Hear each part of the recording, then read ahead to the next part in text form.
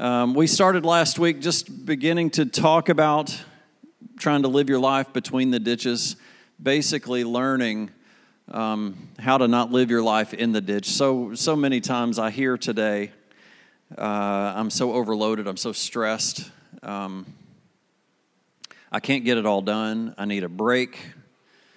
And, you know, as Brandon spoke this morning about the most important thing and all the other stuff doesn't matter, well, we also have to go through life too, and we have to work. We have to take our kids to school. We have to run these errands, and really learning on the basic skill of what's important and what isn't is also important in our lives, so that we don't run our lives completely empty or try to live our life in the ditch. Many of us don't know that we're in the ditches, and it's so much better on the road.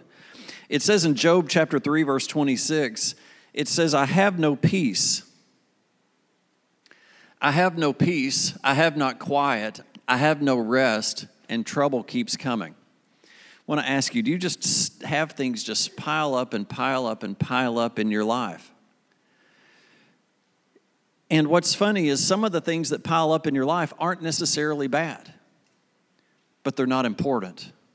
Some things we get hung up. I can tell you, does anybody now have the new thing on your iWatch or Apple Watch or on your iPhone that tells you your screen time? It came on this morning, and I'm like, I want to turn that off. I don't want to see that. Don't tell me that I'm wasting my time on my phone. I already know it, but I don't want to know it. But there are so many things that have us. I've been helping with the sound for Cookeville Children's Theater, and so many of these dancers were a part of that, and were up all night last night and then got up this morning. But Joseph Miller was helping with lights, and all the lights went off, but all these phones were still on. Screen lights everywhere, and people can't turn off. People can't settle their minds. And even like here in worship, I wonder how many of you just your minds were racing about what you've got to do once we get out of here. If you got family coming in and you've got to be cooking. Elizabeth texted me last night, what do we need for the turkey brine? I'm like, I don't know. Carl said he would do it for me, but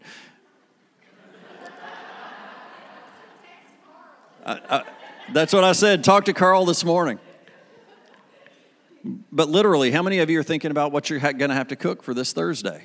How many of you are thinking about those crazy family members that are coming in to eat with you? You laugh, but I know it's true. And how many of you would be shocked if you realized you're that crazy family member? Just a thought. But I want you to know that my load and my limits and what I've got to do and what my responsibilities and how much energy and effort that I have, I can only do so much. When I hit that point of all that I can do and I try to continue to do, it gets bad. It gets messy. It starts not only hurting me, but hurting those around me. And how good it is when I can take my focus and my time to doing the things that I need to be doing. You need wiggle room in your life, in every area of your life, so that you don't wear out. You need spiritual space for handling temptation because those things are draining. We need emotional space in our lives for the relationships that we have in our lives. How many of you are on emotional overload? How many of you have family issues? And you're handling things not great. And even if you were handling them great, they're still going to not go well. We just have, every family that I've ever met is dysfunctional. I've not met a totally functioning family. Everybody's got dysfunction. Why? Because we sin. We've fallen. We are not Christ. We are not perfect. Your family member, your spouse, your wife, your aunt, your uncle, your mother-in-law isn't perfect. Everybody say amen. Amen. And your father-in-law.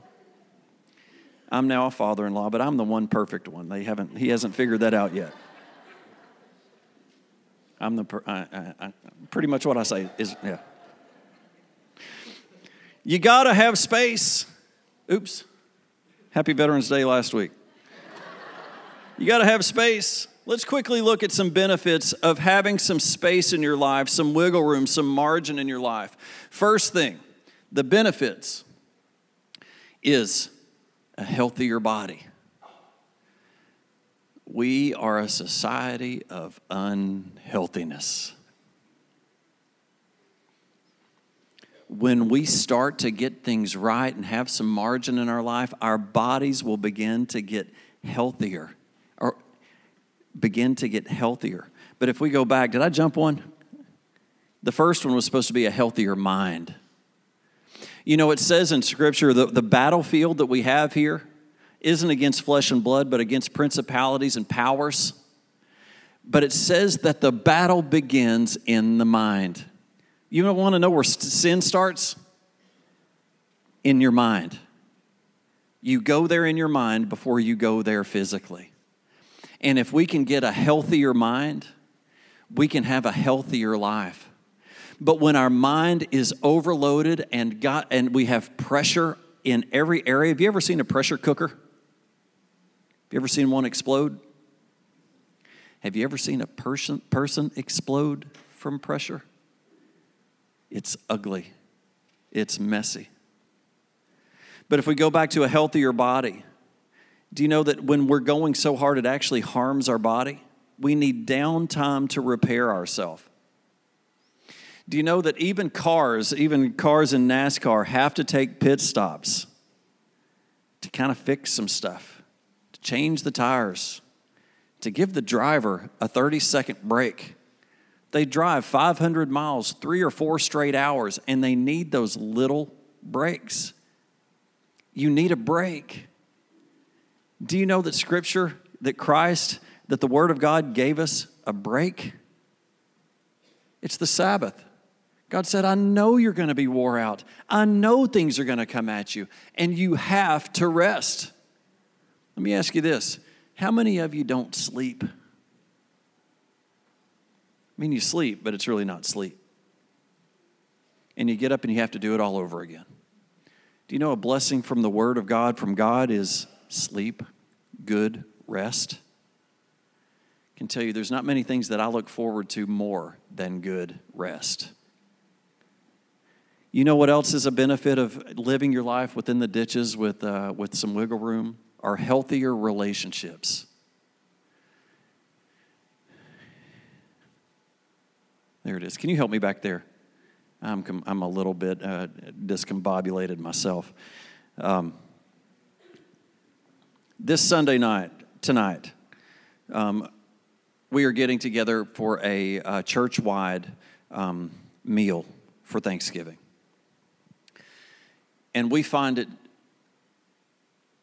so there's Christ in you, your relationship to Christ, and then there's our family and our trying to love each other and beginning to build relationships so that we can go out together and minister to those that need ministering to. And tonight is such a big part of us gathering around a table and eating. Do you know that so much breakthrough comes from eating? Because you're stuck in your seat and you're hungry and you're going to have some FaceTime. If not, you're not going to eat. When Mama cooks, we sit down. We put our phones down and we eat and we talk. If you get in your phones, you get in trouble. My wife needs to learn that, but I'm kind of kidding.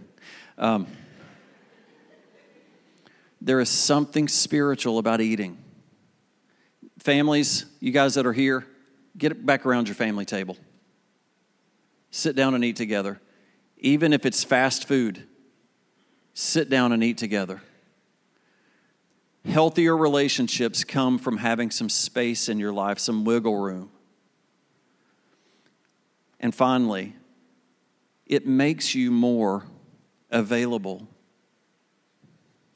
I'm fighting with her now. Available for God to use you. How many times are you having to turn down the right thing because you're covered up with the wrong thing?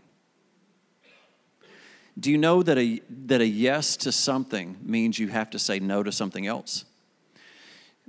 So many of us, and I'm one, this is something that I've had to learn, and I think you have to learn it, is you have to learn how to say no. And a lot of today's teaching says you don't say no. Well, I want you to know God says no. God tells us there are certain things, no.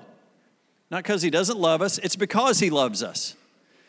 But a no in my life means that when the right thing comes along, I can say yes. But when I have filled my life with everything else, when the right thing comes along, I can't do it. Or if I do, I'm no good at it. So as we go through this series over the next few weeks, is learning to create some space. Learning to take account of what I'm doing in my life. What is of value and what is not of value. What is hurting me? What is taking all my time that shouldn't? I am a very systematic thinker. I'm very schedule oriented. And really, when God tries to interrupt my schedule, a lot of times I'm not listening. And then my wife tries to interrupt my schedule. And I'm definitely not listening. And I've told her several times, I don't know that y'all have ever watched The Office. I don't necessarily recommend it. But Pam, the secretary, learned to let Michael, when a call came in, to give him kind of a trial run, a practice at how he's going to respond to that caller. And always the first one was completely inappropriate. The second one was very easy, simple, good. I'm not going to give you an example, but I'll give you an example in my life. When Elizabeth tries to change my schedule, I always have to come back to her and say, you've got to be ready for my first reaction. I know I pray about it. I know I tell you I'll do better, but I never do. If you can just live through my first reaction, my second one's going to be a lot better. I'm back on earth. I do love my kids, and I'll go pick them up. But my first reaction's awful. It's like she's, I don't know, told me I can't eat ice cream anymore. By the way, apple pie and pumpkin pie. There was a lot of confusion. No, my wife said, or whatever you want to make. No, apple pie or pumpkin pie. I'm kind of kidding. But we're doing that to just make things simple. So that Justin's grandmother, before she died, she would make banana pudding. And because I always ate last, I never got any. And I don't want to say there's bitterness and unforgiveness in there. But sometimes we would set one back and kind of hide one so that I don't know that that's really Jesus-like either. You need to be available for God to use you. You need to be available so that when God speaks, you hear. We have so many things that have taken our ears. We have so many things that have taken our eyes. And you wonder why you're just running like a gerbil on a wheel. It's no fun. It wears us out. I'm going to give you the first step toward, and I'm not going to go into it. I'm going to go ahead and we're going to pray and we're going to let the center come back. But the first step toward creating some margin, the first step toward making sure you're not in the ditch, is you have to accept your human limitations. You have limits, and you need to know what they are so that you don't cross them. Part of your life is understanding where those limits are.